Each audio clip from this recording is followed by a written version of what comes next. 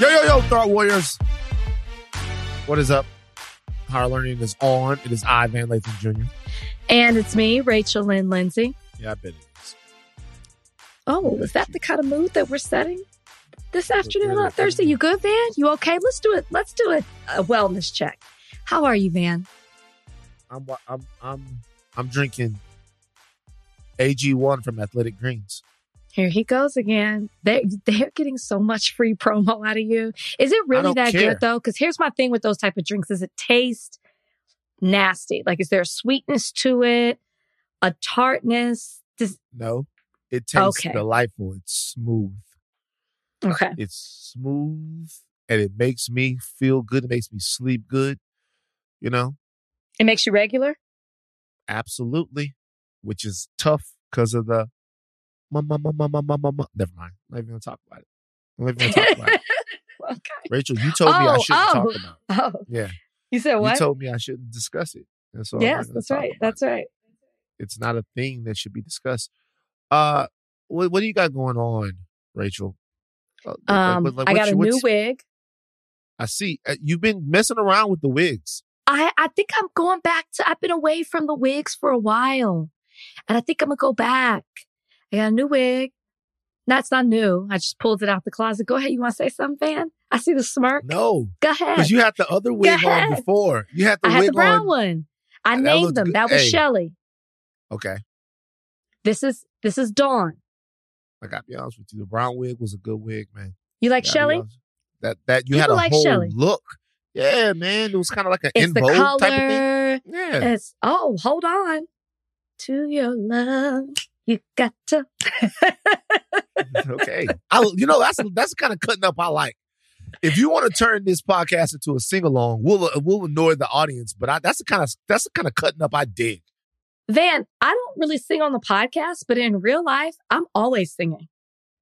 Like when you talk about making up songs, I make up songs for Copper all the time. We talked a little bit about this. I do this all the time. But why? If that's the case, see, this is the kind of stuff I don't like. If that's the case, then why do you get at me for it? I don't get why at you. does everyone try to stop me? Everyone tries to stop me. Stop trying to stop me. You know everybody. What it is? No. Nobody tries to stop you. We like you unhinged, which you are at times. But you go, we'll be like, okay, that was a cute one song. And then you want to give us 5 more. I have a lot of songs. You know what I mean? Save them. We got a lot of podcasts. We do this twice a week. You asked me what I got going on. Yeah. I got the White Men Can't Jump premiere tonight. I'm kind of excited about that to see how that goes. And what else do I have? Nothing really. I kind of have a chill weekend. I'm catching up with some friends that are in town that I haven't seen in a minute. I mean, they live here. I just haven't seen them in a minute. So I got Who are they? Why don't you see them? Because one is the stylist for The Bachelor, and he's always traveling, and he's rarely in town. So he happens to be in town. So I'm going to see him. And then the other ones, Whitney, and I don't think you've met Christina. Never met Christina. Are these people cockazoids? They both, yes. Yes. All right, so we're expanding our cultural horizons tomorrow. That's what you're doing. That's okay. What are you guys gonna do? You guys gonna play some croquet? Maybe some lawn bowling? What do you do when you hang around your white friends? Seriously, like what is it different? The same thing you do when you hang around your white friends. Why are you acting like you don't have any white friends? I didn't act like that. What I said was, you act what like do you it's do when foreign you hang to around you. your white friends? Okay. What do I do? Normal things. Like tomorrow we're going to dinner. We're catching up. This is a late birthday dinner that they're doing for me. You guys going to Long John Silver's for dinner? I've never eaten there in my life. I've never seen black people in Long John Silver's before. I guess they go there. I guess black people do go to Long John Silver's. There. Yes, they do. I've never been inside of in Texas. Before. They do. I've never been inside of a Long John Silver's before. But I see when I see it, I see white people going in and out of there.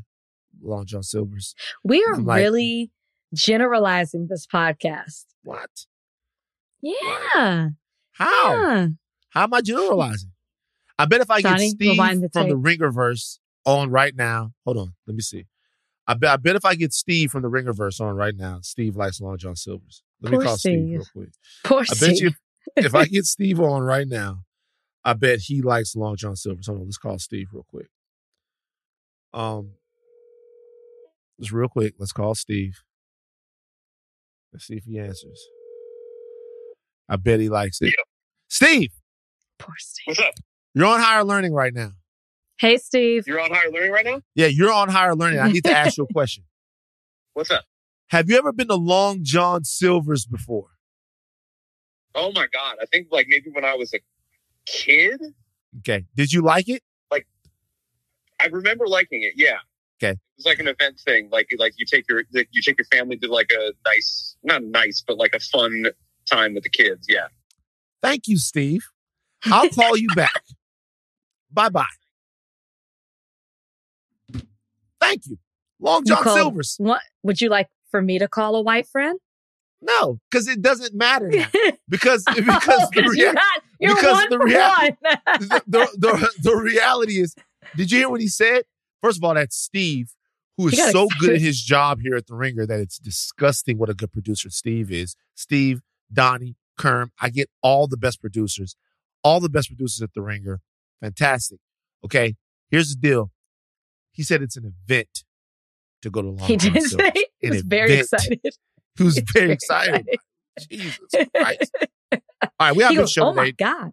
Yeah, so we're going to dismiss with the pleasantries, and we're going to get you to an interview with Delroy Lindo that we have on the pod. One can only hope that one enjoys this interview, because this interview that me and Rachel did a little while ago is an interview that one should listen to, that one should really prioritize in its listening and its importance. It's an interview that one should really endeavor into kind of really falling into with all of yourself and who you are. So later on, we're going to ask all of you, every single one of you, the ones out there that are listening to this podcast, to really get into this interview that we're giving you with the one and only Delroy Lindo. But before we get to that, let's start with Donald Trump. Big deal of the day, CNN Town Hall. This episode is brought to you by Atlassian. Atlassian software like Jira, Confluence, and Trello help power global collaboration for all teams so they can accomplish everything that's impossible alone. Because individually we're great, but together we're so much better. Learn how to unleash the potential of your team at Atlassian.com. Atlassian.com. Atlassian. Tap the banner or visit this episode's page to learn more. This episode is brought to you by Cars.com. When you add your car to your garage on Cars.com, you'll unlock access to real-time insights into how much your car is worth. Plus, view its historical and projected value to decide when to sell. So when the time is right, you can secure an instant offer from a local dealership or sell it yourself on Cars.com. Start tracking your car's value with your garage on Cars.com. All right, Rachel. Have you seen the discourse over the town hall featuring the Donald, the former president of the United States of America, Donald Trump, that's been creeping up ever since it aired on Wednesday night? Have you been seeing the discourse, and did you see the town hall itself? Okay, I saw the town hall, and I think I've seen majority of the discourse. Yeah. Like even before, because I came home late, before I saw the town hall, I saw certain things trending on Twitter. So I was like, okay, what happened? What happened? I saw thank you CNN. I saw CNN did. I saw dear CNN, and I was like, what happened? So yeah. This was in Manchester, New Hampshire. It's the first primary state. Trump is right now, I guess, the front runner to get the Republican nomination. A long time to go. But he is the front runner in the race. And a lot of people were disgusted by what they saw on the stage.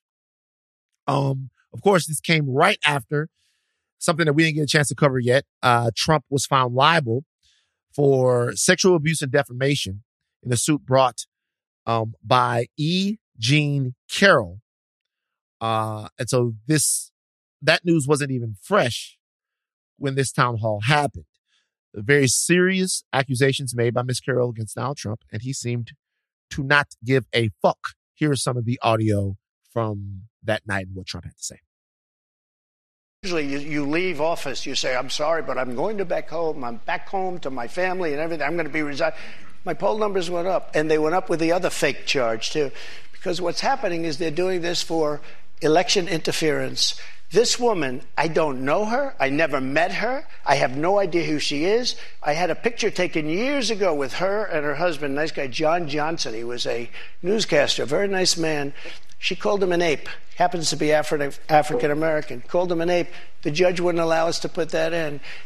Her dog or her cat was named Vagina. The judge wouldn't allow to put that in. All of these things he would. Why are we playing this clip? Rachel's laughing. See? This is what happens. See? Why this is what Clip happens. that we're starting with. Of all the outlandish things he said, why are we starting with this clip? This is the thing, because that's important. Donnie, play it again. Nobody can deny that Trump is not funny, but he's despicable in the midst of it. But go ahead. Right. No, actually, no, don't play it again. Don't play it again. We don't need to hear it. Trump continued to, obviously that's all bullshit. He knows exactly who she is. He remembers meeting her. It's all bullshit. He lied repeatedly during the town hall, continuing to claim that the 2020 election was rigged, that former Vice President Pence had the authority to send the election back to the states. He did not. That Pence wasn't under threat that day, which of course he was. That Trump requested 10,000 troops to secure the Capitol, and that Nancy Pelosi didn't want that to happen. Lie. That he had the right to take the classified documents to Mar-a-Lago. Lie. Okay. This is the crux of the argument, Rachel, as people are putting it out on the Twitter sphere. Doesn't matter what sound we play you from Trump's town hall. We can play you sneakily pro-Putin stuff. We can play you obviously pro-Putin stuff. We can play you Trump talking about the debt ceiling. We can play you any number of things that Trump said that were untrue or hypocritical or just downright nasty. The central question is, should CNN have put Trump on to do this town hall, knowing who Donald Trump is, knowing who he's always been, and kind of what would end up happening here? They chose Caitlin Collins to moderate and run the town hall. She's someone who's had a back and forth before with Trump. Her performance up there, people have talked about. I think she did a great job. I think she did the best job that she could have done. But besides all of that stuff, the question is, knowing what Donald Trump was going to do, if you're CNN, do you put him up there? What's your answer to that question? I'm glad that that's what we're talking about, because no, CNN should have never had Donald Trump on their airwaves in that way, right? Not in front of a live audience that was pro-Trump, not live on TV where he could be unleashed and keep going and going and going, instead of it being a taped interview where you could cut things down and edit certain things. What CNN did was allow him the opportunity to spew out misinformation over and over and over again, and with that audience that was like, it was like church for him. Like, it was like a back and forth. It was a Trump rally at that point. The cheers, the laughs, the clapping. I mean, going back to what you originally said, should CNN have put him on? No. But did CNN get exactly what they wanted? Yes. Did Donald Trump get exactly what he wanted? Yes. CNN has everybody talking about them. They got, I don't know the ratings, but I'm sure they're the best that they've been for CNN in a long time, because everybody knows that CNN has not been doing well. Trump got a platform to speak to his people. Trump was trumping per usual. He didn't say anything that was shocking or out of his character. He was completely on brand. The problem is that CNN, and I've seen people say that a lot of people are overreacting in regards to getting mad at CNN or Caitlin Collins or whoever it may be. But what they were saying is that CNN is not supposed to choose a side, and they're not supposed to run away from Trump. They're supposed to face things head on. That is all out the window when it comes to the person spewing out misinformation. And that's exactly what happened. And even though I do think Caitlin did a good job as best as she could do. I heard somebody say this. I think that she's had an extremely fast trajectory, like a bit on a fast trajectory. Fan. I think she's been on a fast trajectory as far as her role at CNN. I don't think she should have been the person in there, but I also don't think she did a bad job but the reality is that, and heard somebody say this, Trump can lie faster than any interviewer can fact check him, which is why you don't put him on live TV in front of a live audience where he can just go on and on and on and on and on. It was a lose-lose situation. She was doomed to fail. She's just doomed to fail. So yeah, this should have never happened. But that's where I think the focus has to be. Is this what we expect from now on with CNN? Are they going to continue to give Trump and Trump supporters and all those who have those thinking, who are in line with that type of thinking, a platform to push out these conspiracy theories? It's almost like Fox News dropped these pieces and CNN's picking them up where they left off. What do you think? I disagree. Do you really disagree, or are you disagreeing for the sake of argument? I vehemently disagree. Not as vehement. No. Say it with your chest. Say it with your chest. Oh, John Silver. You said it. Steve, I can see Steve. You passionately disagree. I disagree. Let me tell you why. I disagree. Okay, so CNN doesn't have to talk to Trump supporters. They don't. But if CNN is covering the race on the Republican side, they have to talk to Donald Trump. Because not in that way. Donald Trump is leading the Republican field. And not only do they have to talk to him, they need to, if they're covering this, right? Because what I want from my news is I don't want a slant. I want the news as it is. Ugly, disgusting, or whatever. I don't want it as it is. The only thing that you can do there when you're talking to Donald Trump, you don't even want to have a pre-taped situation with him where you edit out lies. You don't even want to do that, because then that's not giving the American people an accurate assessment of who Donald Trump is. To me, the way that you get an accurate assessment of who Donald Trump is to talk to Donald Trump, and then when Donald Trump lies, to call him on the lie. Here's the thing. We know that Donald Trump does not tell the truth. We know that his constituency doesn't care whether or not he's telling the truth or not. They don't care. And he's going to lie. So it doesn't matter where he's at. That's going to happen. It does matter where he is, but this is good. And I know everyone doesn't think what happened on Wednesday is good. Why? Because as upset and mad as people are, they need to remember that when it comes time to vote. Because the reality is, if Donald Trump is allowed to lay dormant, if he's allowed to skate, then there are parts of this country that might look at the situation that they feel like they are in and make what they think is a political decision, right? Because there are a whole bunch of people that go, hey, I didn't mind the tax cuts, I didn't mind whatever. Not that any of Trump's policies were good, especially for the average American. But people might look at that and go, hey, whatever. If they're not hearing from Donald Trump, it might, to some people, in my opinion, they might lose the frame of reference they need to remember who he is. Like, we tried to ignore Trump. His base won't let it happen. They're not going to let him be ignored.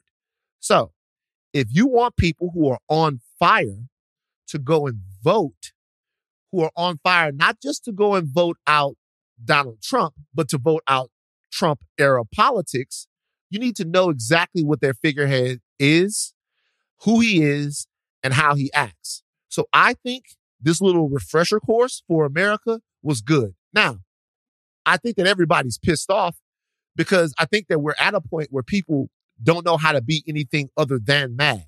So rather than look at the guy on the stage and be like, the reality is that there is a large portion of the country that agrees with him, or not even agrees with him, finds him agreeable in the way that he acts, they'd rather be mad at CNN for reminding them. That's not CNN's. CNN doesn't have the opportunity to say this isn't real. They're a news organization. And I would be talking the same way if this were MSNBC, if this were Fox, if this were ABC. They're a news organization. What they have to do is they have to feature the people that are affecting American political discourse. And I think that it's clear that Donald Trump is one of those people. So I'm not saying that they have to silence or run away from Donald Trump. What I'm saying is they could have controlled the way that they presented him to the public. And that doesn't necessarily mean editing. I gave that as an example. Doesn't mean having a taped interview and editing. But in a town hall where it's live, where he can just filibuster and say all these things, CNN does have a duty to not let them say things that aren't true. She did. And she did that. She did as best as she could, but it still landed. And the other thing is, to what you were saying, if he is always going to be Trump and say the things that Trump's going to say, nothing changed with him. He has not changed. He has not grown from when he first started running back in 2016, 15, 16.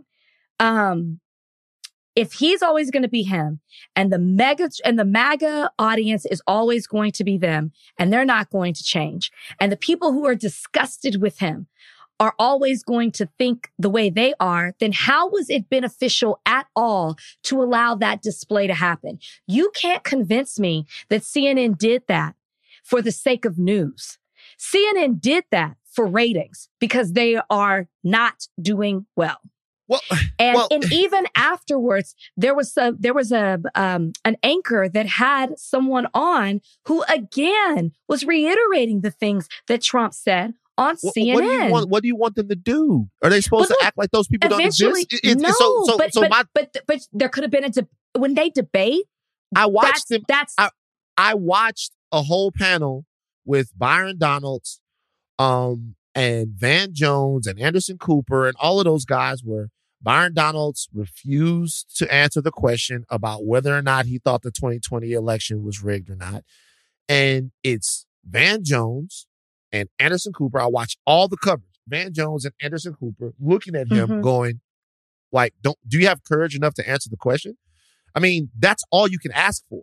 If you want an echo chamber where one side acts like the other side doesn't exist, that is what you go to Fox for.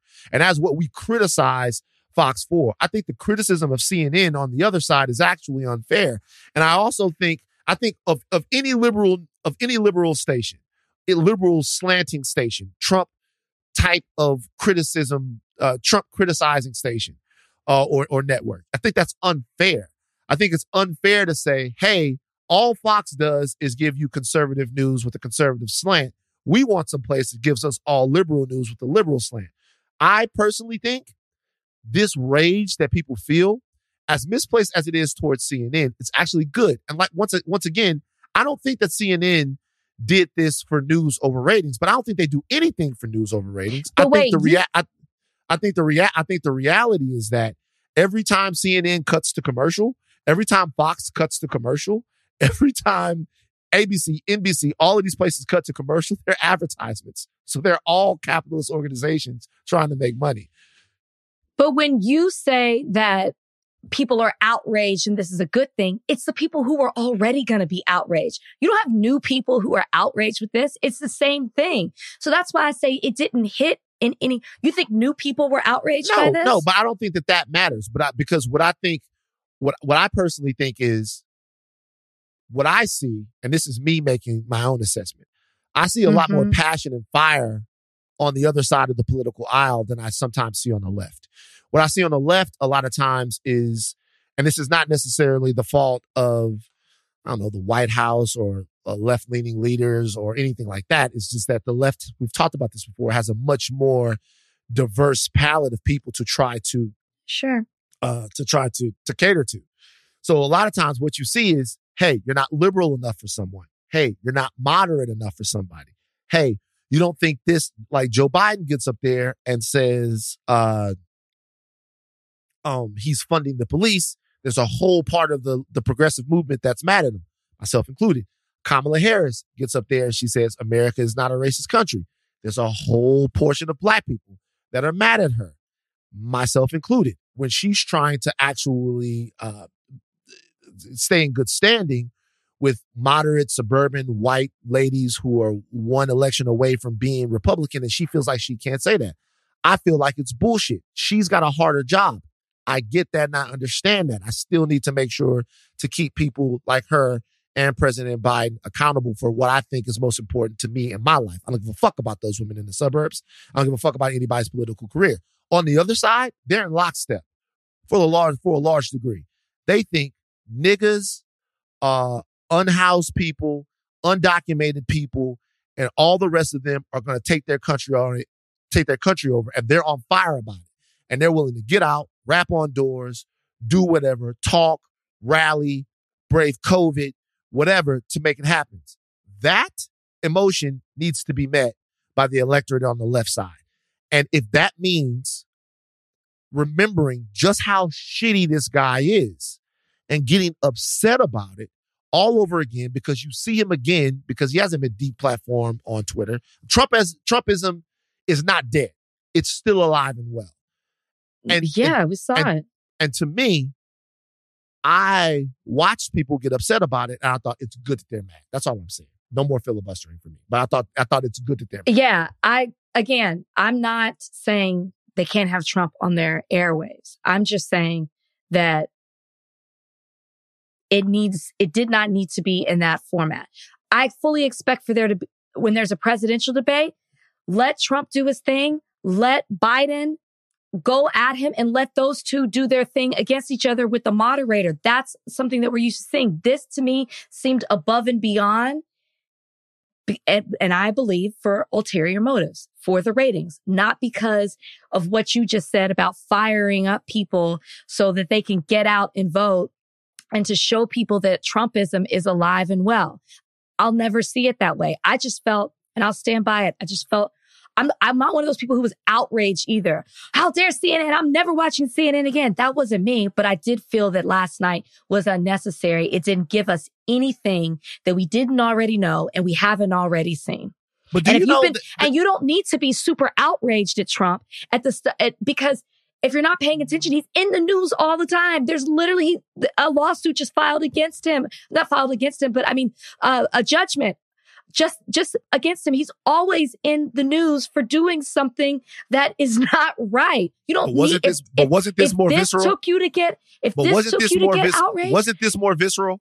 Wasn't this more visceral? He was saying the last time. But here's the thing, though. Once again, I want to make sure that what I'm saying about CNN is understood. I don't think that CNN did this to fire up the left. They're not supposed to do anything to fire up the left. Not supposed to, yeah. They're not supposed to do anything to fire up the left. CNN, ABC, NBC, Fox, none of these places are supposed to do anything to fire up the left. The problem is that they are. The problem is that we need information that we can synthesize and then go use it to make decisions in our lives as a part of the American society. And what we're actually getting are sermons from capitalist news organizations who are feeding into parts of us that they know parts of us that they know trigger us in order to further their own money-making situations, right? Now, CNN in this particular situation, to me, has an obligation to interview the Republican frontrunner. In whatever way they want to do it, in whatever way that we can talk about whether or not it was the most effective way, that's fine. I'm here for that argument. You want to do it a different way, that's cool. But if Joe Biden's going to have a town hall, then the other side has to have one too.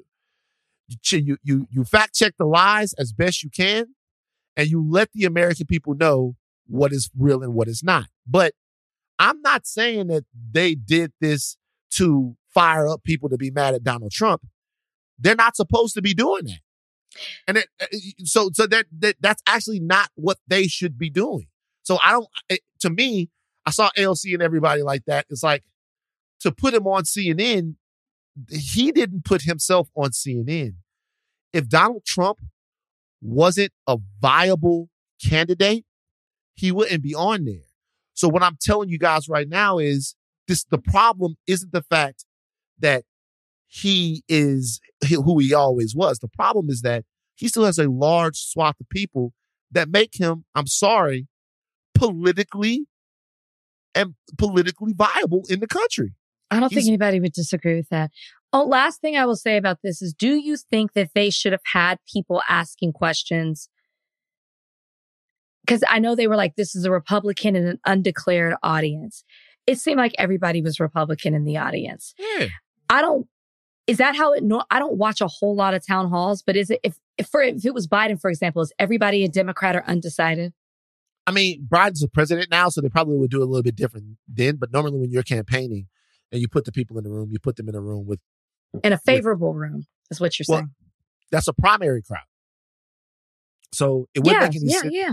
Right. If you're going to do it, if during a general, you put them in there with everyone. But we're talking about a primary right now. This is primary politics. So it's a little bit different than when things come out of the primary. Okay. I'll put a button in it because you fucking hate them. I hate you hate CNN. You hate all, you know what? Fuck. All right. I thought it was I think that's a good back and forth about, I was having this conversation with a lot of I did not know you were going to say that. No. Look, I personally, if I don't have any problem with deplatforming somebody, I don't. I think it's actually good. But in this particular case, if poll numbers are saying that this guy, by the way, the poll numbers aren't just showing Trump competitive or kicking up Ron DeSantis. The poll numbers are showing Trump in a dead heat with Joe Biden, and in some polls, they're showing him slightly ahead. Yeah, you told us that. That's the one thing he wasn't really lying about. I need people to remember what the stakes are, who the guy is. So, to put some light on it. Whatever. Agree or disagree, but Delroy Lindo time. Look, you guys. We're gonna get to an interview with Delroy Lindo, fantastic actor. He is on a show right now on Hulu called Unprisoned. I would hope that as one sat back and listened to this interview, that one would really open their mind up to be able to get all the knowledge that's about to be dropped on you from Delroy Lindo. This is one for the books. Shout out to Bitracial Stats Podcast. All right, Delroy Lindo on the other side of this break. This episode is brought to you by Hotels.com. I was traveling internationally last year. I was in Mallorca. I didn't know the island well. I said, let me head to the north, head towards the water. Let me go on Hotels.com and see what they have available. Something preferably on the beach, maybe even a gym. Not only did I get those things, there was a kids session with exercise, gymnastics in the water, pony rides, a train. It had everything, and I didn't even want any of those things. But at least I knew they were there, just in case I changed my mind. And now finding the perfect hotel has never been easier thanks to the Hotels.com app. Whether you're looking for a family-friendly, all-inclusive or a relaxing spa weekend, you can find exactly what you need and compare hotel prices, ratings, and amenities side by side. So start planning your next getaway and find your perfect somewhere in the Hotels.com app. This episode is brought to you by Hyundai. You could be doing anything this week, right? You've got work, errands, friends, and a whole lot of fun in between. That's why the 2024 Hyundai Santa Fe is the capable SUV that's built for your life. With premium interiors, available wireless charging, and room for your whole cargo and crew. Okay, Hyundai, Visit HyundaiUSA.com to learn more about the all-new 2024 Hyundai Santa Fe. So our next guest is, I tried to do something before we got him on. I tried to think of what my favorite signature role of his was, and I couldn't do it. It's been too consistent. Too many. Too much work over the course of the years that I've been watching him. It could be West Indian Archie. It could be Clockers. It could be, what's the point of living in LA if you're not in the movie business? It could have been so many different roles. He's contributed so much to the arts. We're glad to have him on. Delroy Lindo joins us today on Higher Learning. How are you doing, Mr. Lindo? Doing okay. How are you? You're doing okay. How can we get you to be doing fantastic? What can we do? Because of the technical challenges doing this, connecting with you guys was very, very frustrating, but that's okay. That's okay. We appreciate your patience, and we're glad that you are here with us. We've been looking forward to this, so thank you. We really do. And what I said about you earlier is absolutely true. I've enjoyed so much of the work that you've done over the years. Thank you. I appreciate it. Thank you very much. A gigantic treat for me. Get Shorty is literally one of my favorite movies. So I guess that's where I'll start. You have a show that you're doing right now. It's called Unprisoned. That's with you and Kerry Washington. And I think the show hits close to home for me as somebody who recently lost their father. Watching the show where someone has to sort of relearn their dad and get reacquainted with their father under not the greatest circumstances it's a very powerful show to me. It's a very powerful show to see that kind of multi-generational dynamic. What does it mean to you at this point in your career to be able to act with an actress like Kerry Washington and to be able to play that sort of patriarch in a different way than we normally see them on television? So many of the roles that you do are so powerful, but this one deals with a lot of dynamics inside the Black family. What was it like for you to do that? I guess the first thing is that I noticed you said that it resonated for you. And in speaking with various members of the media, various folks have said that. So that is very, very gratifying that it seems to be resonating in very, very personal ways for the audiences that are seeing this work. I was one of the people who had the opportunity to speak with you at the premiere of Unprisoned, and it was powerful to watch it. I was able to, watch it back then and, finish it later. But when you spoke about not just the response that you hoped that it had, but you talked about the power of the message and what this represents, this relationship between the father and daughter, the fact that he has been in prison and is coming and meeting his family. Can you speak to the power of the message with Unprisoned? And from then talking to you at the premiere to now, what has the response been from the audience as they have received Unprisoned? Well, as I just mentioned, a lot of people have responded very positively to the work. And it seems to resonate for people in very, very personal ways. The fact that this family is presented, this family who happen to be Black, right? The fact that they are being presented facing the challenges of reconnecting, father to daughter, daughter to father, grandfather to grandson, how the grandfather's presence inside the family impacts the relationship between the son and the mother. All of those various components seem to be resonating. And people seem to be appreciating the fact that, as you said, this family is being presented, dealing with, negotiating all of those various dynamics within their family dynamic, and the fact that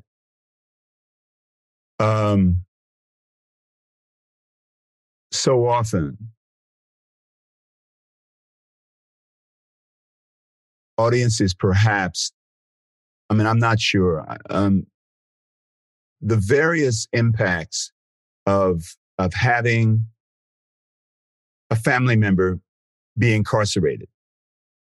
Mm-hmm. Then there are the various dynamics that go along with having a family member incarcerated. And the fact that there are so many family members who are impacted by that one event.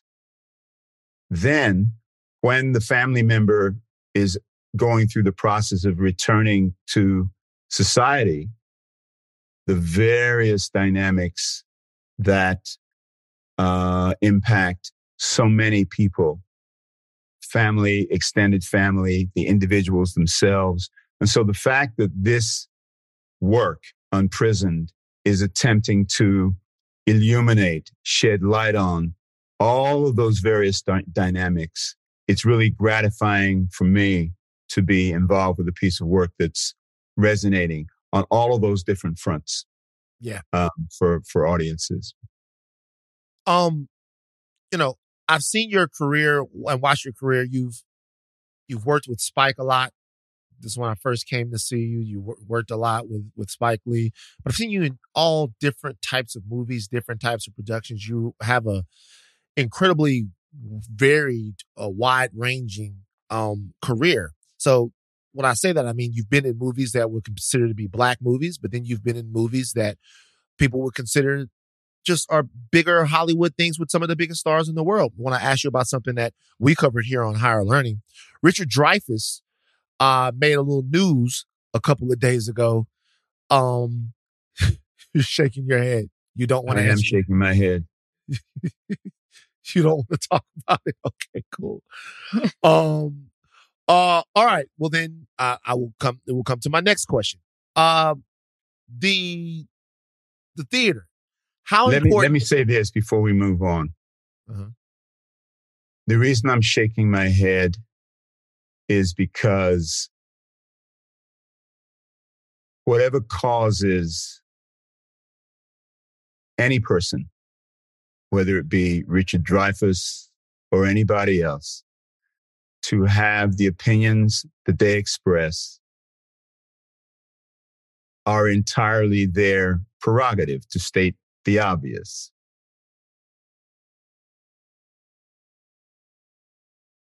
My reaction, I prefer to share with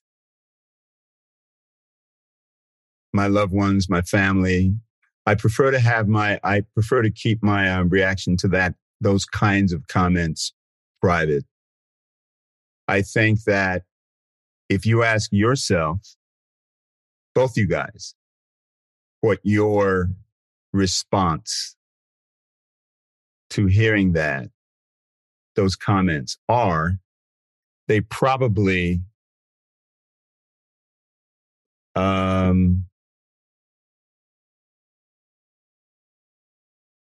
encapsulate what the responses of various people that we know are. I guess what I will say is the idea of inclusion in this society is something that I support 7,000%.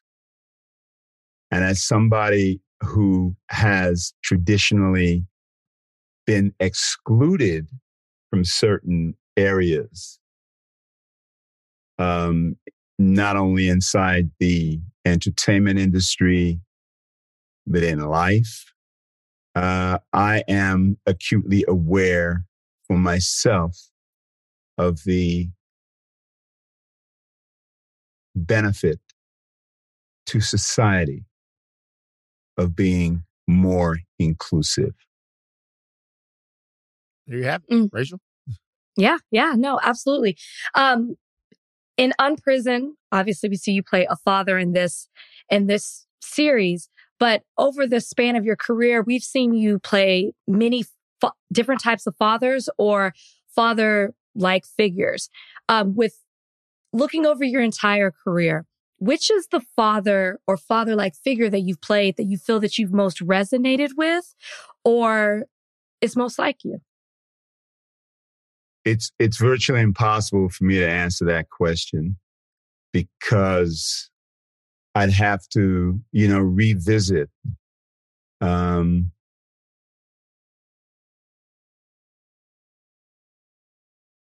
so many aspects of the work.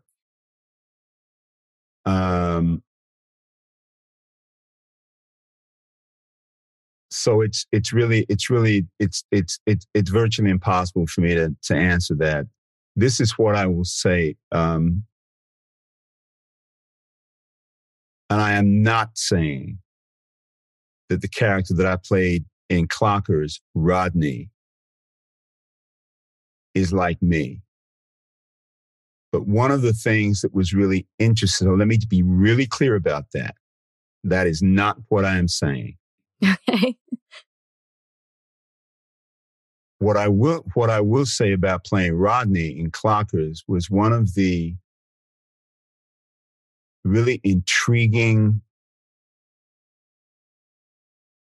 and tragic components of playing that part for me was in addressing the question, why is it that a character like a human being like Rodney becomes a father figure to these young men?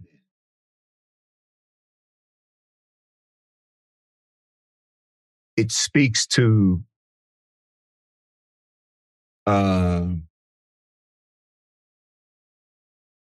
various components inside our families and inside society that are missing as our young people are raised, as our young people grow.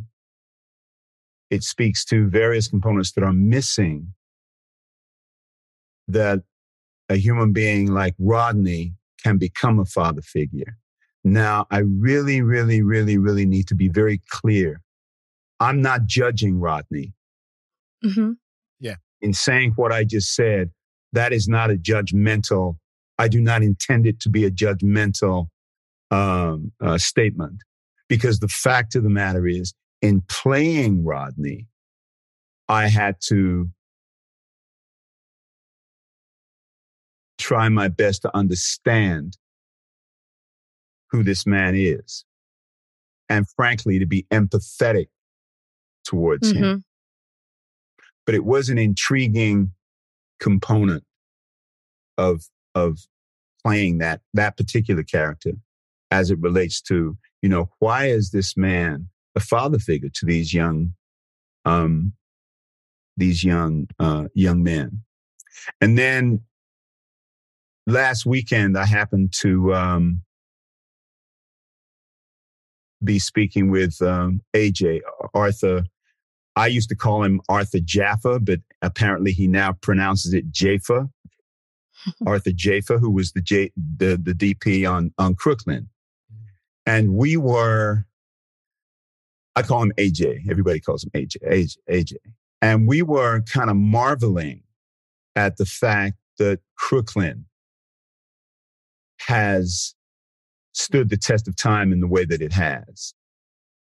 The father that I played in that film, Woody Carmichael, again, I'm not saying he's a favorite of mine more than some other father-like figures, but I do appreciate having played Woody, having been a part of that film, and I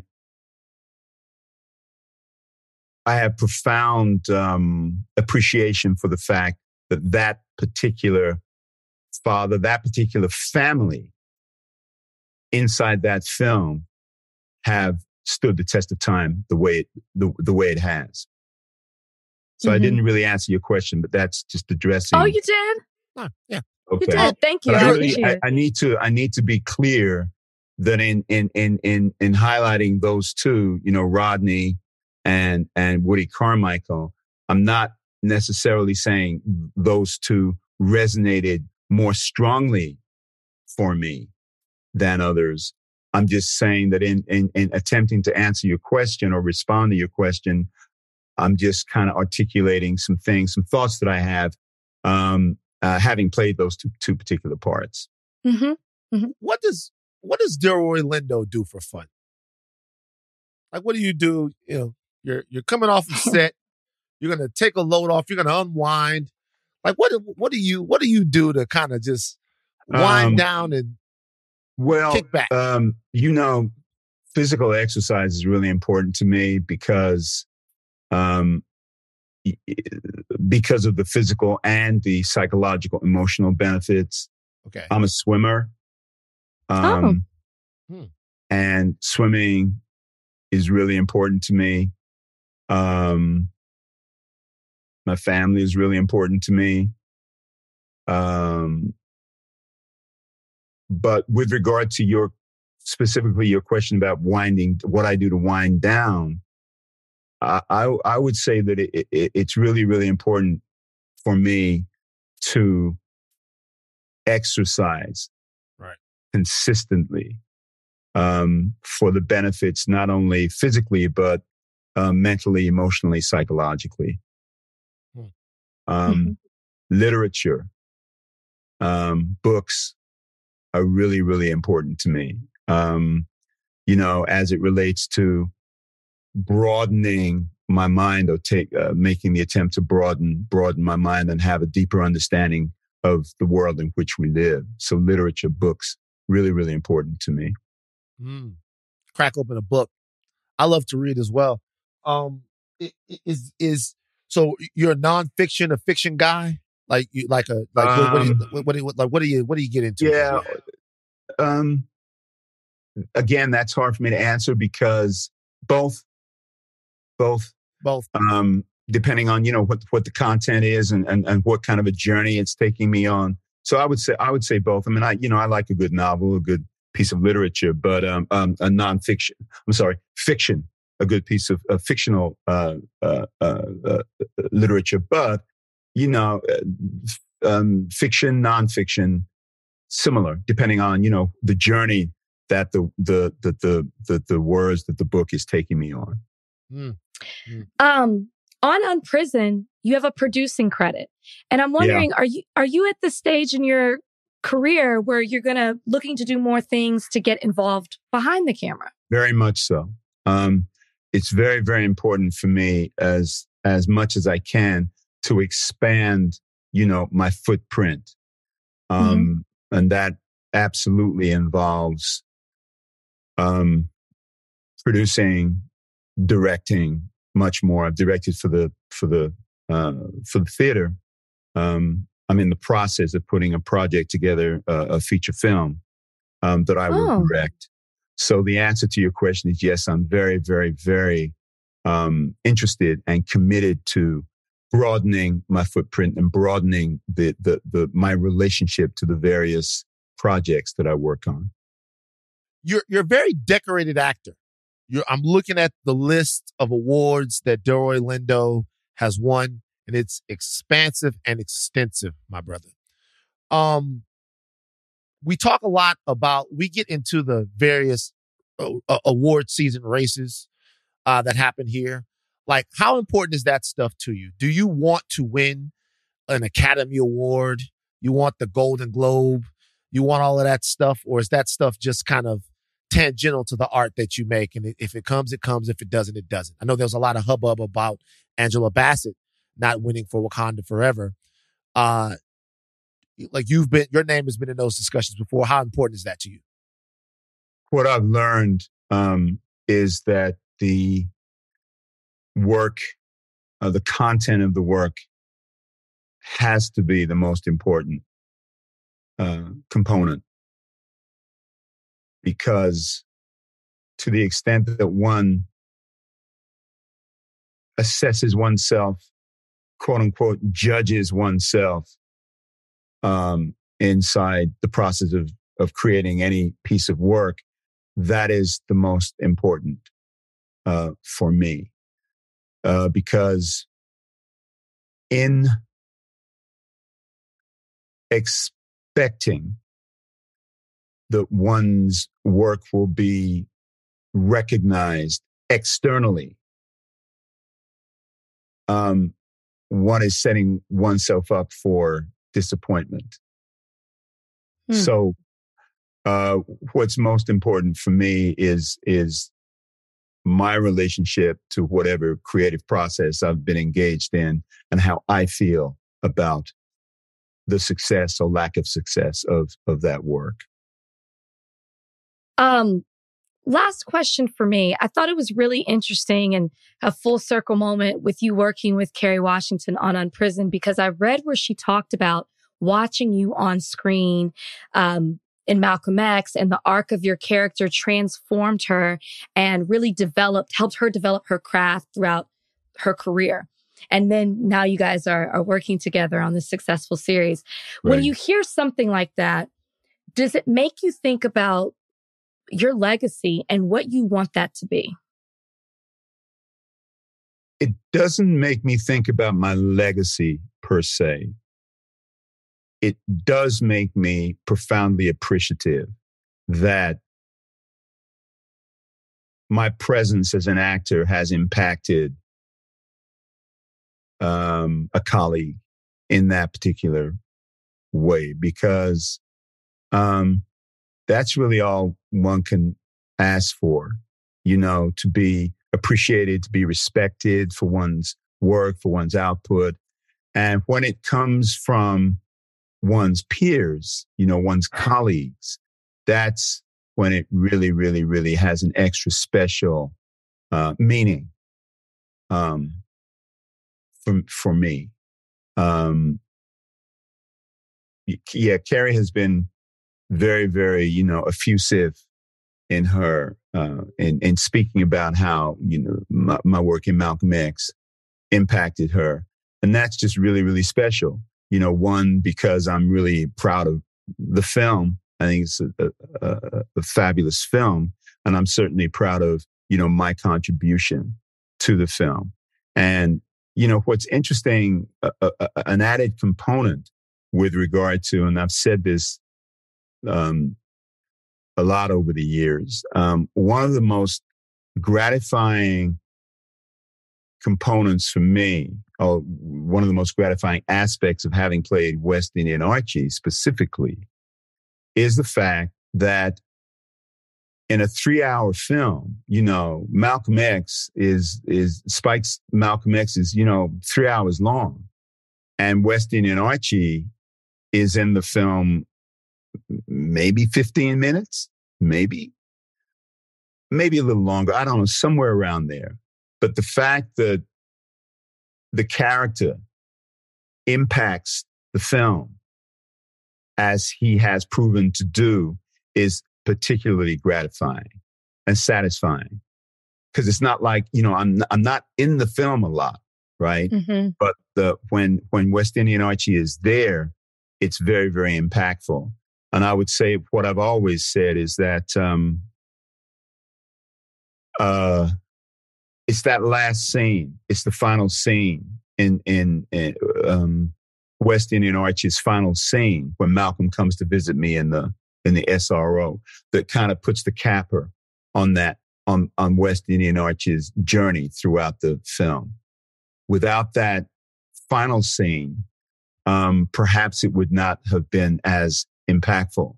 But seeing West Indian Archie, from a dramaturgical, from a narrative point of view, seeing him at the beginning of his journey in that film and seeing where I end up toward the end of my life, just completes that journey. And I think it makes the audience awareness of that journey that much more complete. Mm-hmm. You know what I think about Archie in that film? And I've always felt this since I watched it as a kid.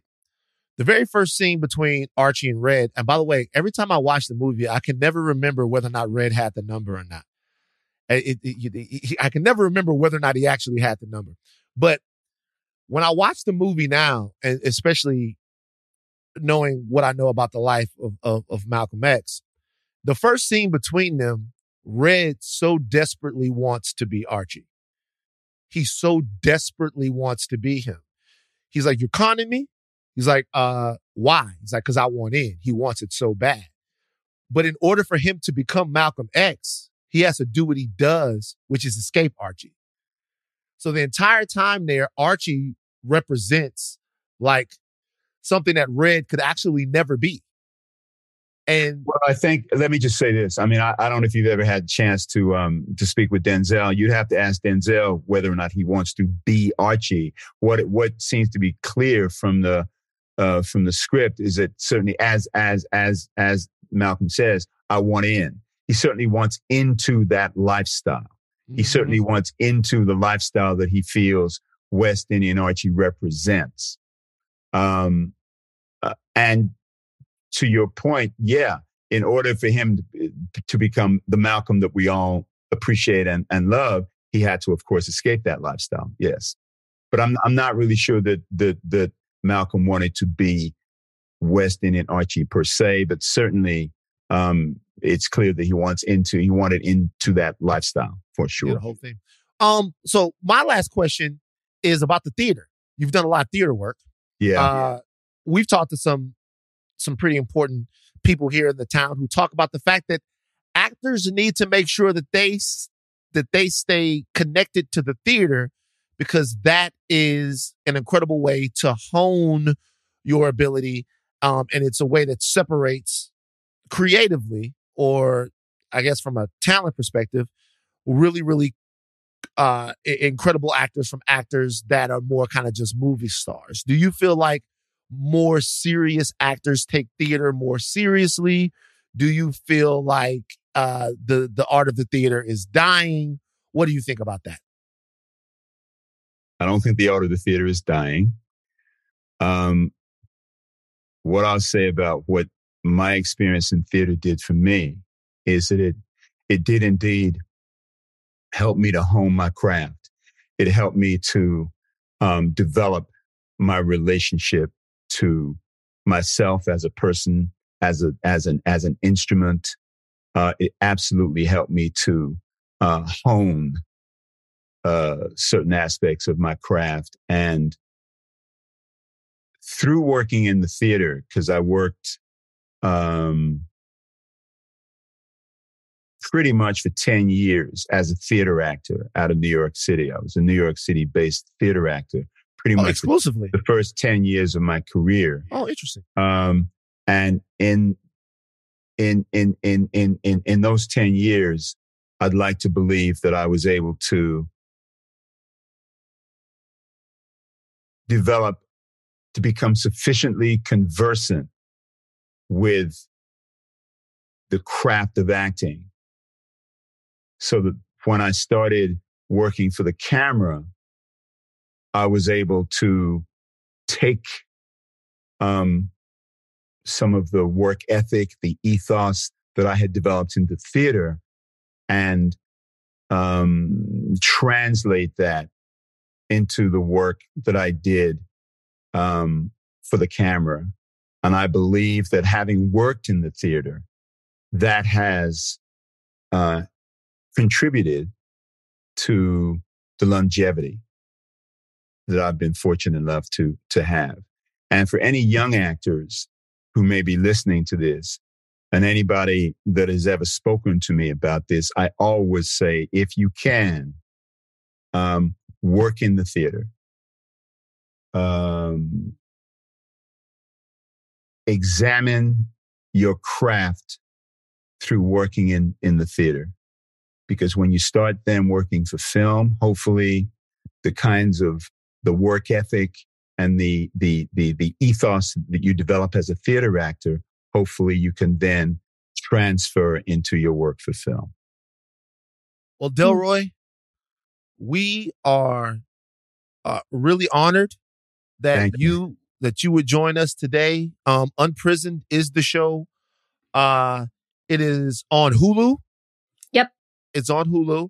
with Kerry Washington, the entire cast there. It must be a pleasure for them to get to talk to you every single day. So thank you for joining us today on Higher Learning, man. It's really been a treat. Thank you very much. I wish you guys the best. All the best. Thank you. You too. Okay. Mailbag? That Delroy Lindo, what did you think? I got to talk. What Delroy Lindo? What was your, Delroy has a lot of wisdom. I mean, when you look at all that he's done, I like that you talked to him about the theater too, because he's been nominated for a Tony Award and everything. Like, this man is really a thespian. Thespian, yeah. It was great to talk to him. I mean, he's a legend. Dope. Fantastic. There's a lot of other stuff. I'm gonna let you guys know. Rachel's got to go. So there's a lot of other stuff that we're going to get to. that we're going to get to on Monday. The Georgia Bulldogs, Alex Haley, which is deeply disturbing. And like, why? Sorry. Why? That's a tough one. Man. And Gavin Newsom. Okay. This was Delroy heavy, but right now we have to get to mailbag. And one would hope that during mailbag, we would get to some questions that really, really moved us. Okay, mailbag time. Let's go. Mailbag time. Time to read your letters and then we'll reply to them. Oh, it's mailbag time. Write us with your queries and we'll chime in. All right, let's see. First one is from Z Jenkins. They ask, in honor of National Teachers Week, which this week is, what is your funniest, weirdest, or wildest interaction with a teacher? It's Teacher Week? Wow. Yeah. Teacher Week. I don't know. I don't have a wild story. I don't think I have a wild story about a teacher either. I have great teachers that I like, though. Mr. Gabauer was a great teacher. Miss Smith. Yeah, Miss Hewlett, Miss Merriman. Yeah. One time I was late on delivering the paper. So I delivered the paper to Doc Walsh's house at maybe like 8:30, 9 o'clock at night. Mm-hmm. And I have a feeling that I almost got shot because I knocked on the door like, hey, this is my paper. I'm delivering it to Doc Walsh. It's like, it's too damn late, her husband said. And I was like, oh, I thought this nigga was about to go crazy. She told me to come by and deliver the fucking paper. Shout out to teachers, though. Yeah, I didn't even know that. I like to teach. You ever call your teacher Teach? What's up, Teach? You never did? You look like the type of person that like had that type of relationship. I'm telling you, I didn't do that. You ever put I'm a front of the classroom type person? Yeah, you do. Like, hey, Teach. Hey, it's me. You ever put your pencil in your hair and was like, Teach? I didn't, Van. Not one time? You never put the pencil in your hair? It was like, look, Teach, I was thinking about what you were saying. And, no, you didn't. Okay, fine. Next one. I think you should create a whole thing of what you think I was really like. A short film on what you, because this image that you have of who you think I was back in the day is really interesting and couldn't be more wrong. That you, you ever watch Facts of Life? Here and there. So I think you were a mix of Joe and Tootie. Well, I would hope I had some Tootie in me. Yeah, you were a mix of Joe and Tootie. You were Judy. Like Judy Lindsay. You come in there. Were you on the school paper? No, I didn't do the school paper. What did you do yearbook or anything like that? I did yearbook briefly. See. I did theater my last year. Bye Bye Birdie.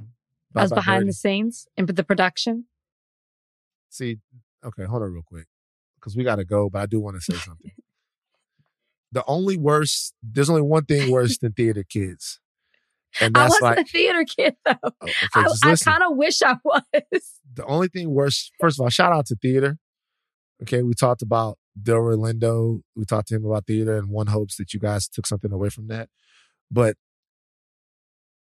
the only thing that I never understood about because it's one thing to be in the theater, but it's another thing to be like the grip on like a high school theater situation. You know what I'm saying? It's like Rachel's back there.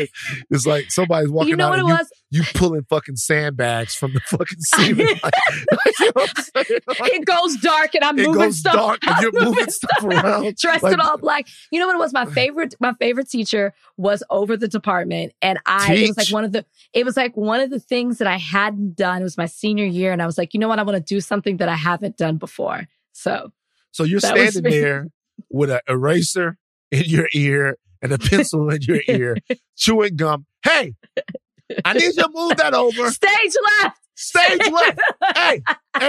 Hey. This new shipment of fucking powder just came in. You gotta talk to Lindsay about that. I asked for this fucking 2 weeks ago. All right, the director, put it in the back. The stage manager. Did my powder come in? Huh? We need it. God damn it, we're doing a Little Shop of Horror here. Okay. One more question. I wish we could have done that. One more question. Huh? I need my sandbags. Who's going down to Lowe's to get the sandbags? Huh? Do I have to fucking do everything around here? God damn it. Okay, go ahead. Threw my clipboard on the ground. Throw the clipboard down. Fuck! Sorry, Toddy, go. All right, OK Concert asks, what was your first job? My first job was at Walmart being a Code 50. Rachel's first job was being a stage manager of Little Shop of Horrors. And then, God damn it! My first job was playing piano in Sunday school at age 11. Jesus Christ, you had a good life, man. I'm going to be honest with you. I shout out to the judge of Pretty Hair. Rachel, you were set up for success. My God. Like Rachel, I love the fact, my first job was out with a fucking rubber boots full of concrete in some of the worst places in Baton Rouge, slinging concrete around. God damn it, 95 degrees. And my dad saying, be a man. Don't cry. You don't need no water. I'm like, God, what? Jeez. Like, you don't need no water. You know what? Water is for words you should, like, you don't need no water. Like, do it. Shovel it. Take that wheelbarrow over there. He used to say, you're a coujon. That's Cajun for hog. He'd be like, you're a coujon delon. Come on. Coujon. Be a coujon. And I had to be out there full of sweat, grown men, ex-convicts, drinking, all kinds of stuff, just going crazy. You know what I'm saying? But you okay, cool. And then there was me. Then it was you. Playing chopsticks or playing. It was for church. It was for church. Oh, so what would you play? What would you play? Like I woke up this morning with my mind. Oh my God. Oh my God. And that's what you tell people when you're on the stage. You're like, bring the piano in. I know all about a good piano. All right. I play piano for church. Keys. Okay. Keys. I was like, bring the baby granny. We need it right here for the solo. Rachel, could you calm down? Get out of here. Toddy, take us out. Take us out. Take your thinking caps off. Do not stop learning. I'm like the junior. I'm Rachel. Clipboard. Keys. Lindsay. Bye. Bye, guys. I woke up this morning with my mind, and it was